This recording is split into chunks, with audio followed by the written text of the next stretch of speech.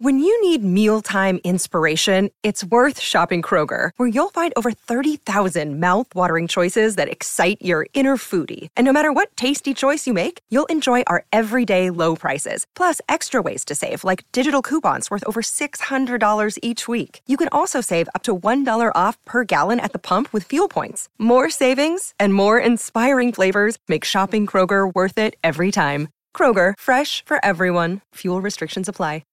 DMV Download, the new daily podcast from WTOP News, is out now. Hosts Megan Clorty and Luke Garrett get the story behind the story. Every weekday afternoon, Megan and I will go beyond the headlines with WTOP reporters and sources to bring you more on the biggest local stories impacting you, our fellow Washingtonians. The DMV Download podcast is available now on all major podcast platforms. Subscribe today so you don't miss an episode. The DMV Download podcast is presented by Steamfitters Local 602.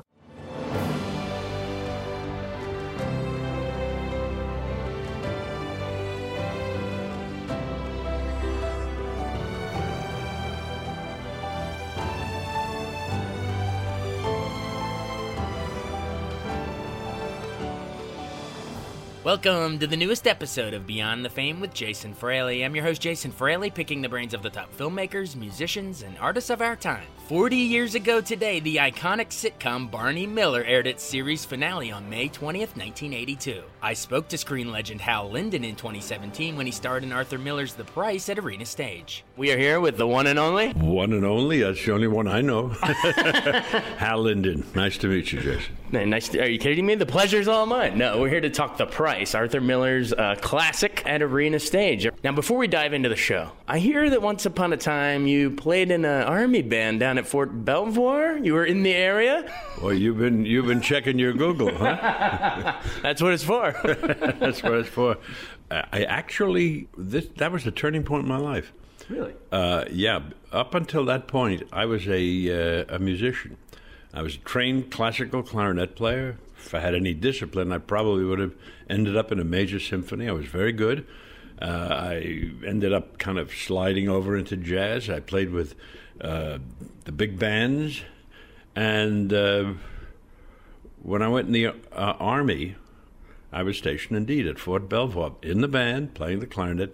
I had never set foot on a stage. I had no interest in the stage. I never even went to the theater. I came from New York. I never went to the theater. And it was in Fort Belvoir. I was always the band singer. I was always the personality kid out in front, you know. Right. So when I was in Belvoir, I got involved with the soldier shows, singing, and at some point, you know, doing sketches and whatnot. And when I got out of service, it happened to coincide with the end of the big band era. The beginning... Good timing. Well, it was the beginning of rock and roll, which I never appreciated. And so... Even after it took off, you never got into it. You pined for the big band days. Well, it took off. It was in the primitive days of rock and roll when I got out of the Army. And yes, I indeed pined for the big band days. And so that's when I gave the theater a shot, and look what happened. So a lot of our listeners are going to love that, and that no one knew that the great Hal Linden had never been on a stage until Fort Belvoir playing in the Army band. That's great. How did you? What was that next step then? So you see that big band's dying, you see rock and roll coming in, you say, "Oh, I kind of like being on the stage." What was your first acting class or role, or what? How did you actually make that pivot? I went to the only guy I knew who had ever been on the stage. I said, "What do I do?" And he said, "Well, you got to learn how to act. You got to learn how to sing. You got to learn how to dance. You got to learn it." So I started studying everything. I used my GI Bill. I went to the American Theater Wing and did a few courses there, and started auditioning for summer stock. I got my first audition. I won it, or I got the job, and from there, and then for the next couple of years, I did both. I'd do a season of summer stock, and then I'd come home and play weddings and bar mitzvahs, and until I finally got a shot on Broadway, got my big break, if you will, and started a career. That's so great. See, all of these roles that we've enjoyed over the years started with Fort Belvoir and then the GI Bill. There you go. There you go. That's it. I am not making a political statement, but yes, the GI Bill. Hey, it's history. It's fact at this point. Oh, that's so great. All right. Well, we're here to talk Arthur Miller's The Price at Arena Stage. Your first time at Arena.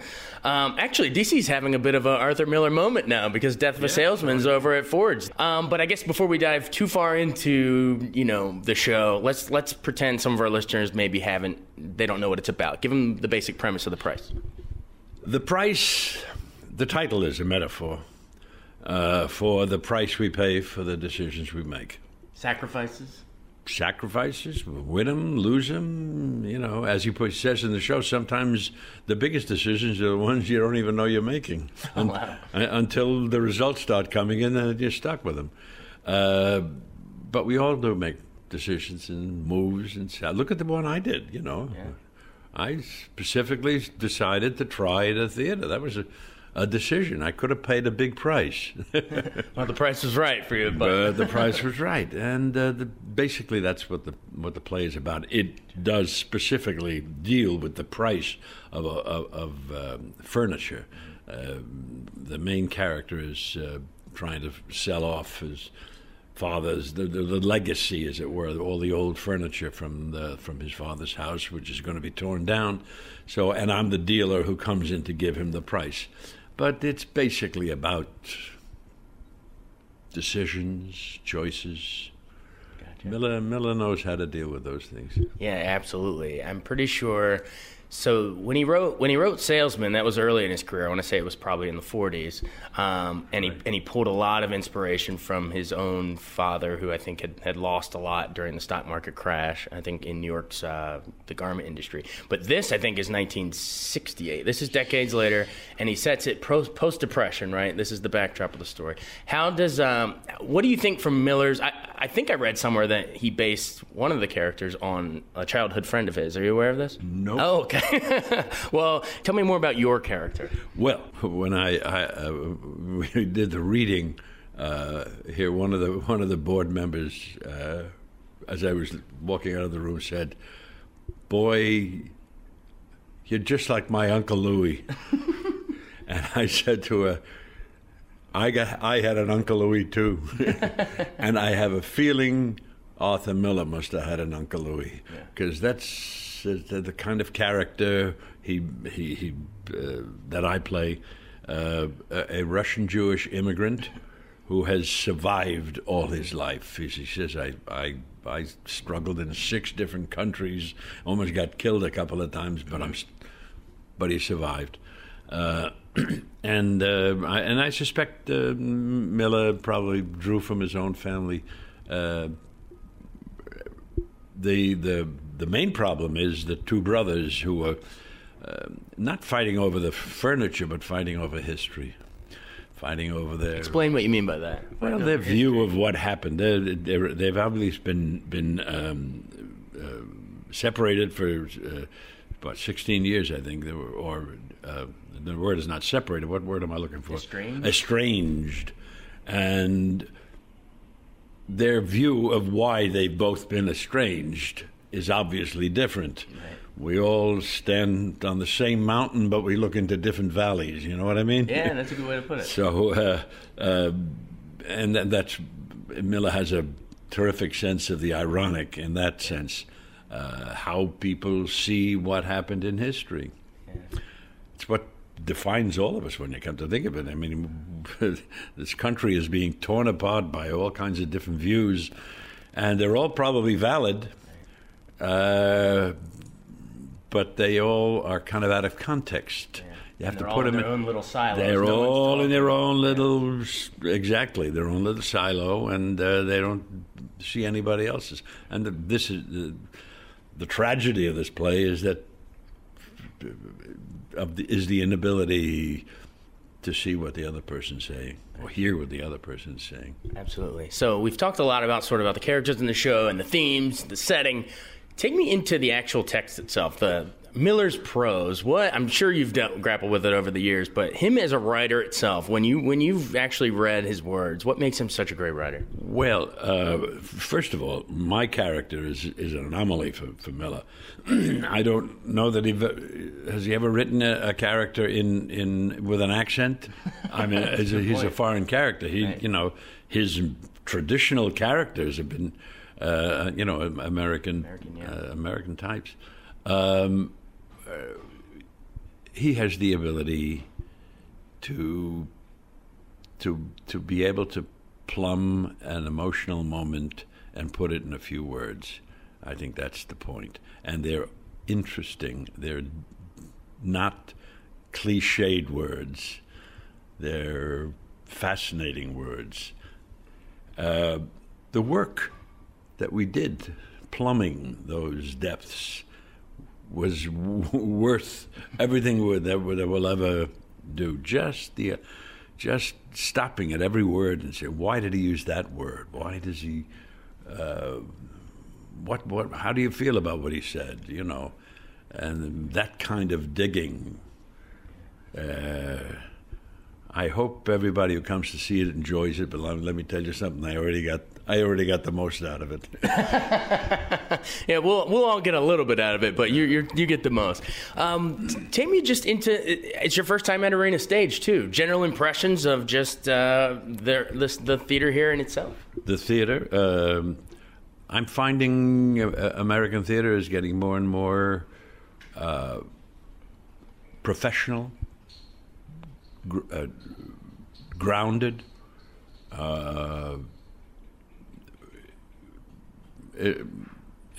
American theater was always in a little. Well, especially when I started it, always a question. We called it the what was it? The invalid. The invalid. Yes, we thought American theater was dying because. Well, first of all, we were going to have our big. Television was going to come in. Certainly nobody was going to ever go to the theater when you can see it at home. Well, theater has survived and survived splendidly, especially with regional theaters like Arena, where the whole work is done. It's not. It used to be, pastiche. Throw something together and send it out to the burbs. Right. No, now it's the same, maybe even deeper work than I did in. I did 20 original Broadway shows in my life, and if we didn't dig any deeper there than we're digging here, and we didn't have the same. We had the same dedication to doing it as well as possible on Broadway as we did here. Yeah, and it's fascinating. This year's big Broadway winner, the big Tony champ, started here at Arena Stage. Dear Evan Hansen, I'll never forget seeing it. You knew you were watching something special, but that's to your point. It's sort of flipped. So, and you're going to see that more often. You're going to see that more often because it's easier to develop ideas in smaller areas, and find out if you got something. You find out pretty quick if you got something of value, and to develop it. Yeah. You mentioned your early years on Broadway. Let's hear about the Broadway debut. How about making a Broadway debut in the leading role of a musical opposite Judy Holliday? Can you imagine? Never had been on a Broadway stage, and that was my first step on a Broadway stage. Now, that's a high bar. How about that for a high bar? Pure luck. Yeah. Pure luck. I mean, pure luck in You were born yesterday, and she was inborn yesterday. That's right. I mean, that's basically what we're doing. She was in Bells Are Ringing, and her leading man, the understudy, the standby to the leading man was leaving, and there was an opening. I happened to be going with a girl who was in the show. Oh, really? And I was up in summer stock, and she went to the stage manager. I didn't even have an agent. This is the beginning. And she went to the stage manager and says, I know somebody who'd be perfect for this. It was now going to be an understudy role, go into the chorus and understudy the part. And I drove all the way in from somewhere in Connecticut or something, Massachusetts, I don't remember, to audition for the stage manager. to get the audition for the casting director. I mean, that's how... Right, that's where your mindset was. Well, not my mindset. That was reality. That's where you were in your career. I couldn't get an audition. They didn't know, there was no agent, and nobody knew me. And I did that. I came back about 3-4 times, auditioning for various people. Finally, I guess I fit, and they finally auditioned for Judy. Judy said, okay. That was on a Saturday between shows. It was an interesting Saturday, too, because at the time I was a Ray Charles singer. Do you know what that was? Yeah, of course. I'm not talking about Ray Charles the entertainer. I'm talking about Ray Charles the musical director. Well, then I have no. Inform me. Well, if you go look into your archives on television shows, this happened to be the Perry Como show. Okay. And there were the Ray Charles singers, a chorus that sang behind Perry. And we were rehearsing that Saturday afternoon. He had a Saturday night show, live. I did the rehearsal. We broke for dinner. I ran to the Schubert Theater, auditioned for Judy Holliday. She said okay. I went back to the theater, did the Perry Como show, told Ray I couldn't do next week because I was going to rehearsal for this new show, for the show. After that, I got in my car, drove out to Long Island, and played a bar mitzvah on the saxophone. Oh, my God. That's an action-packed night. and told that leader I couldn't do any more jobs for him because I was going to become the understudy. And I went into rehearsal on Monday with the stage manager and a book. He staged me and everything, showed me how to do it for 4 days. Saturday morning was understudy rehearsal, the first understudy rehearsal with other people where I actually got to do the scenes. And during the rehearsal, he said, keep going because you're on today. Wow. And I made my Broadway debut in the lead opposite Judy Holliday, never having rehearsed with her, there was one big number I did which I never rehearsed because I never rehearsed with the chorus. I don't have to tell you. But that started it. I never played professionally as a musician again. That's crazy to me. All right, well, before we go any further, I need to know what it was like on stage with Judy Holliday. You know, how special was that? You probably were nervous as anything, but at the same time, just thrilled to be out there. And I will tell you the most amazing thing, I wasn't nervous at all. Wow. I was just so focused on what I had to do that there were no nerves. Judy Holliday was the most sharing actress I think I've ever worked with. I'll tell you one quick story. Mm-hmm. We had never done it before. Right. We'd never even rehearsed. Just in Time, the song Just in Time was done in one, downstage, going from stage left to stage right, taking her in my arms and dancing with her and singing into her ear, which I did. I took her in my arms and I started singing, just in time, I found you just in time. And all of a sudden I felt her hand on my back, twisting me. Twisting. And I kept singing and I realized she was twisting me so that I was facing the audience. So she's guiding and you. not singing into the wings. And we got... How do you not fall in love with somebody that... And that meant that her back was now to the audience. She knew it was your moment, and she wanted to give it to you. Exactly. And let me tell you something. That's a very big lesson you have to learn in the theater. You always have to know what's important. Where is the audience supposed to be paying attention? And it's your job to make sure that's where they're looking. Not always at you, but at whatever is driving the play. Wow. Yeah. Big lesson, my first day on a Broadway stage. Stay tuned for the rest of my conversation with Hal Linden, but first a message from a fellow WTOP podcast.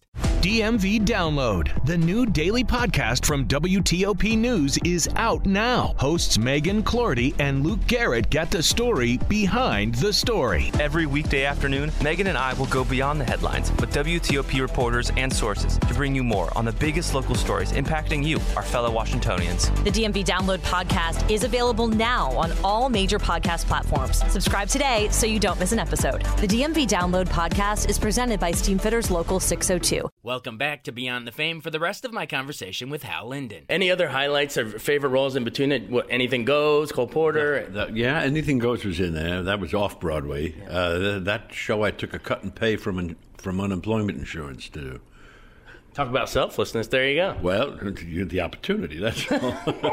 It was a terrific opportunity. But basically, what you're describing is a decade as an understudy and a standby, the most frustrating decade of my life. But an interesting decade for me, because that's when I got married. That's when I had 4 children, all in that time. So by the time I got to shows where I had any kind of a personal reputation, where they would hire me, and especially the Rothschilds, which was 13 years after Bells Are Ringing, 12 years, something like that. Yeah. So 12 years of really struggling in the vineyards.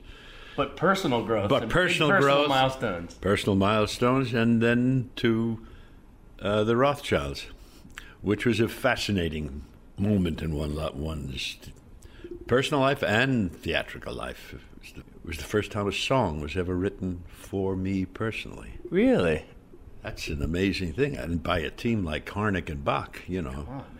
They actually wrote 2 songs for me, but there was a whole score before I joined the show, but after we were in the show, one song was written in Detroit. What was the song they wrote for you? The song in Detroit was In My Own Lifetime. Wow.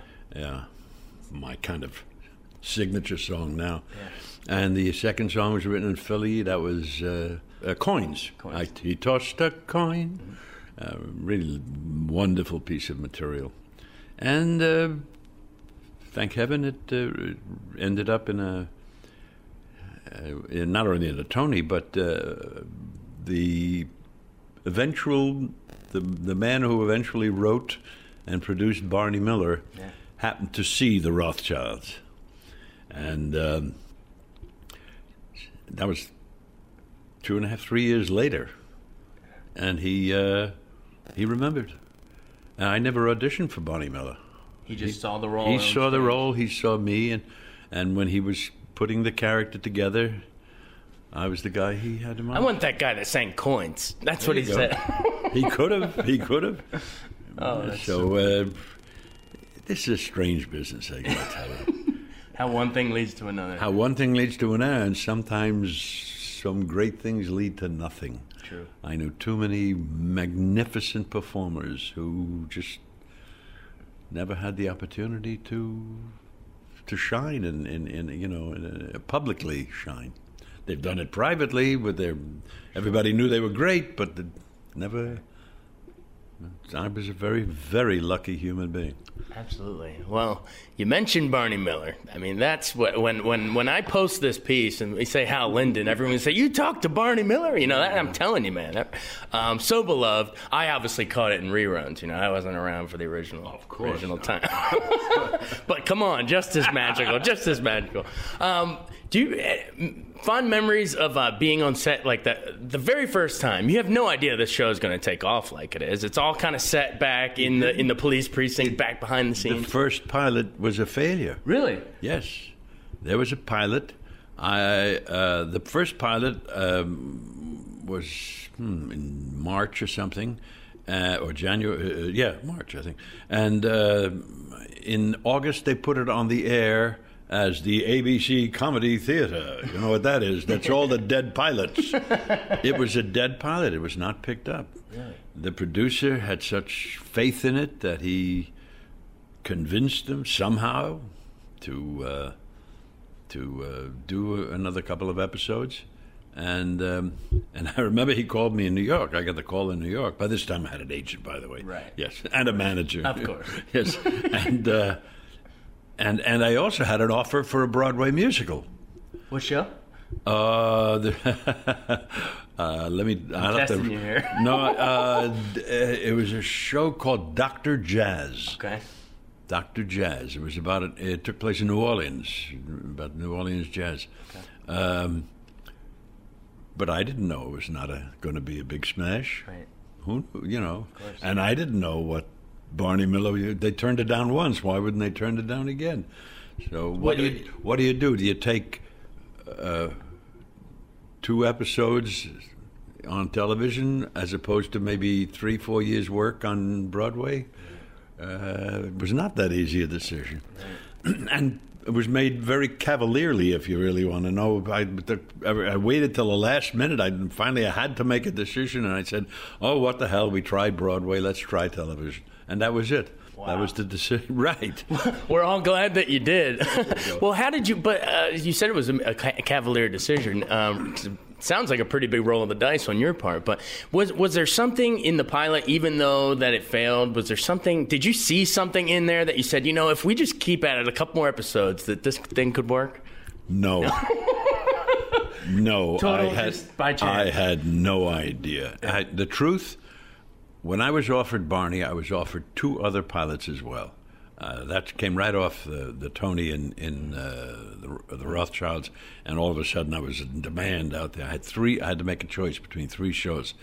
2 of them were our shows, cop shows. I guess, yeah. One was a cop show. I don't even remember the other one, but they were our shows, filmed shows. Barney Miller was a sitcom which was going to be done live in front of an audience, and I said to myself, I know how to work in front of an audience. Maybe I should stick with the audience. And that's the reason I chose Barney, not because of any other. It's because you love being on stage in front of people. Right, which turned out to be a total mistake. That is, I very quickly learned that the audience in television is not the 400 people sitting in the stands, but the camera over there. The millions watching at home. Well, who eventually watch at home. Yes. Wow. And so I chose it for the wrong reason, if you really want to know. But it worked out. And it worked out, exactly. Yeah. That's so great. Why do you think it took off, though? We're talking about how you sort of fell into it by chance and a roll of the dice, but why do you think the formula of the show worked? Sort of the behind the scenes and the Greenwich Village precinct. You said the formula of the show. Let me tell you something. It was not a new formula. There had been what they call gang comedies for decades. I go back to Phil Silvers and Sergeant Bilko and right. All kinds of gang comedies. And the year that Barney Miller went on, I think there were 7 gang comedies, and Barney was the only survivor. So it wasn't the formula, it wasn't the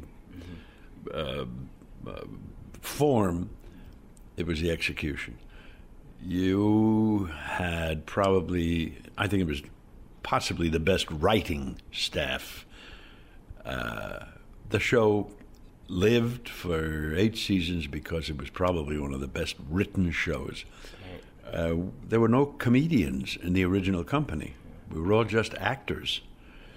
And because it was written humor, it wasn't portrayed humor. Right. It was situational. Right. We used to take out punchlines because all you had to do was cut back to a guy's look, and the audience knew what the joke was. It was the emphasis on the sit in the sitcom, not the cop. Emphasis on the sit in the sit, exactly. Right. And the writing was probably, as far as I was concerned, just superb, just the best ever. We did not ad-lib. You didn't find us coming up with funny stuff and things like that because it was there. It turned into, as an experience, one of the best acting companies, repertory companies that you could find, and even the people we arrested were repertory. There were people who did 6 or 7 Barney Millers as 6 or 7 different characters over the years because they were so good, and it became like a repertory company. Yeah. And as such, it was classic because of that. Yeah. I want to know memories of the late Abe Vigoda. Working with that guy, he'd done Godfather before Barney Miller. And, part 2 was 74, the year that Barney Miller started. So he was known in that vein, and then to come over on the comedy set. He auditioned for a different part. Really? Yes, he went up because there was one of the characters, one of the detectives had an Italian name, and his agency sent him up because of his association with the Godfather that he would. And when Danny took one look at him, and he said, "No, I have a different idea," and he created Fish for Abe. Yeah. What was it like working with him in those scenes? Abe was, shall I use the word iconic? I guess. Abe was Abe, and everything was written specifically for that character, for that history, and for Abe. So. Abe, no matter what happened, was Abe. Awesome. Which turned out to be pretty great. Yeah, I'd say. Yes. Before last Barney Miller question, do you have a favorite episode? You've probably been asked that billions of times with billions of different answers. Yes, but I have been asked it a billion times. What's one that still makes you laugh to yourself? Okay, the quintessential Barney Miller episode that if ever I have to pick one that somebody shows, I pick the Hash Brownies episode. I remember seeing that one. Which was just amazing. Just beautiful episode. Although the one that I recall most was one that I directed. Later on, Max Gale directed a few, I directed a few. Because, understand, we were really directing the acting company. By that time, all the cameramen knew exactly what to do, where to go, and we knew how to set up so that you could shoot it. So it wasn't, you didn't need a real cinematographer to direct it. And there was one that I directed that just stands out in my mind. I don't even remember the name of it, but it featured Steve Landisberg and a woman who came in to complain. I think she had her purse stolen, and the byplay between the two of them, I remember, was banal and didn't mean anything, and it was asking about the kids and what your husband did, but the underscoring of what had gone on between them before and what they regretted never doing, or thought maybe we could still, that boiling under was just a joy to find. So I remember that episode very, very deeply. That's awesome. So lots of roles between then and now, but why the price? Where does this role fit into your arc here? Well, I'm finally old enough to play it, or almost old enough to play it. He is described in the play as 89 years old, so it takes, of course, a lot of makeup to get that to that. To look that, yeah. Look, yes. Well, you can come back in a couple years and play it again when you actually hit. Right, there you go. I also remember when it was first on Broadway. I didn't see it, but it had a very fascinating history. If you got time, I'll tell you a very wonderful story. I got plenty of time. I'll stay here as long as you want to stay here. It's a wonderful story because it was the year before I did a musical on Broadway called Ilya, Darling, one of my major hits. And it was a musical version of Never on Sunday with Melina McCurry and directed by Jules Dassin. It was quite a big thing.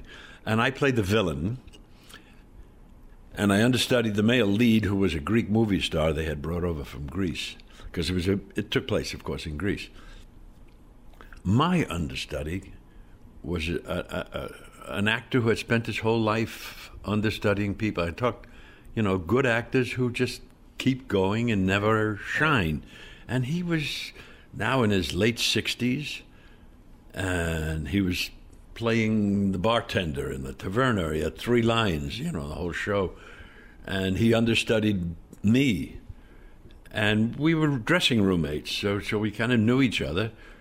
And he had a simple life. He lived in a hotel on Broadway, which in those days was pretty seedy, very seedy. He lived in one room, and he spent his afternoons in a coffee shop in the back table with his cronies, telling lies. And he got, when our show closed, he got the understudy to this part in the original company of The Price. Wow. And what is this, like 1968? 68. Okay.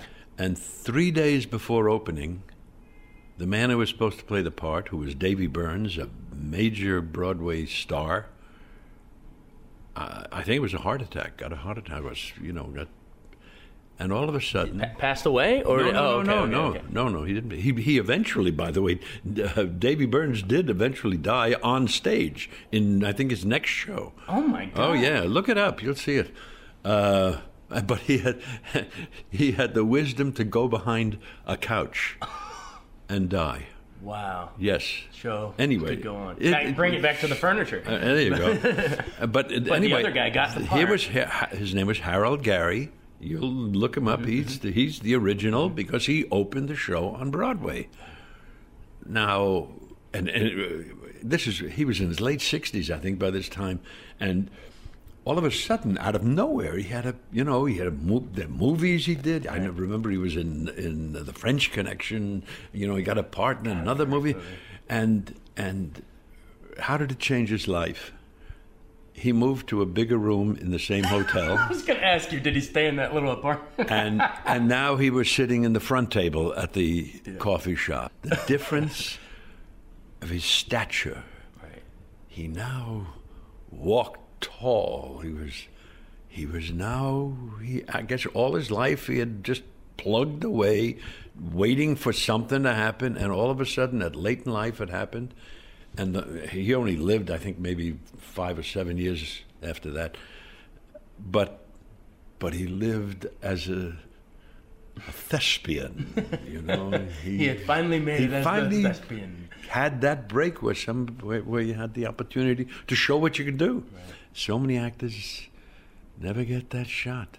I hear after the Price, you're also going to get a major award during the opening night of the Pajama Game. It is called the American Artist Award. I guess sort of a lifetime achievement sort of a deal.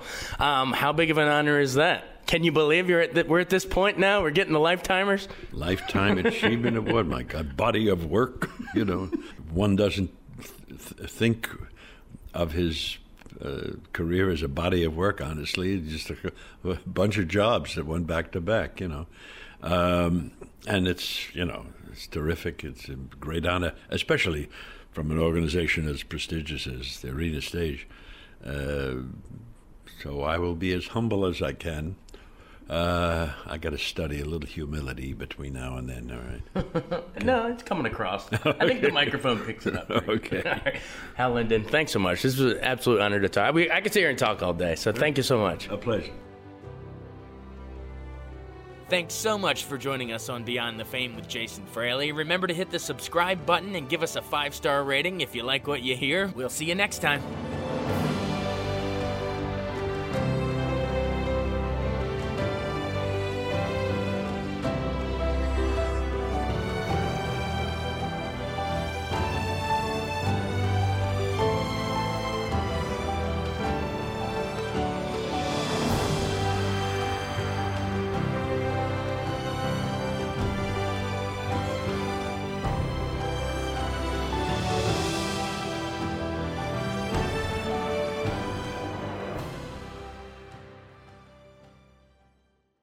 I wanted to take a second to tell you about an app I really enjoy. Living in the DC area is great, and Podcast DC gathers all of the local shows that I like all in one local app. Health, sports, local news, politics, and so much more. Podcast DC is the new local app with hundreds of DC area podcasts to choose from. I can earn exciting rewards just for listening and share the podcasts I love instantly. Available in the App Store or in Google Play, listen local with Podcast DC.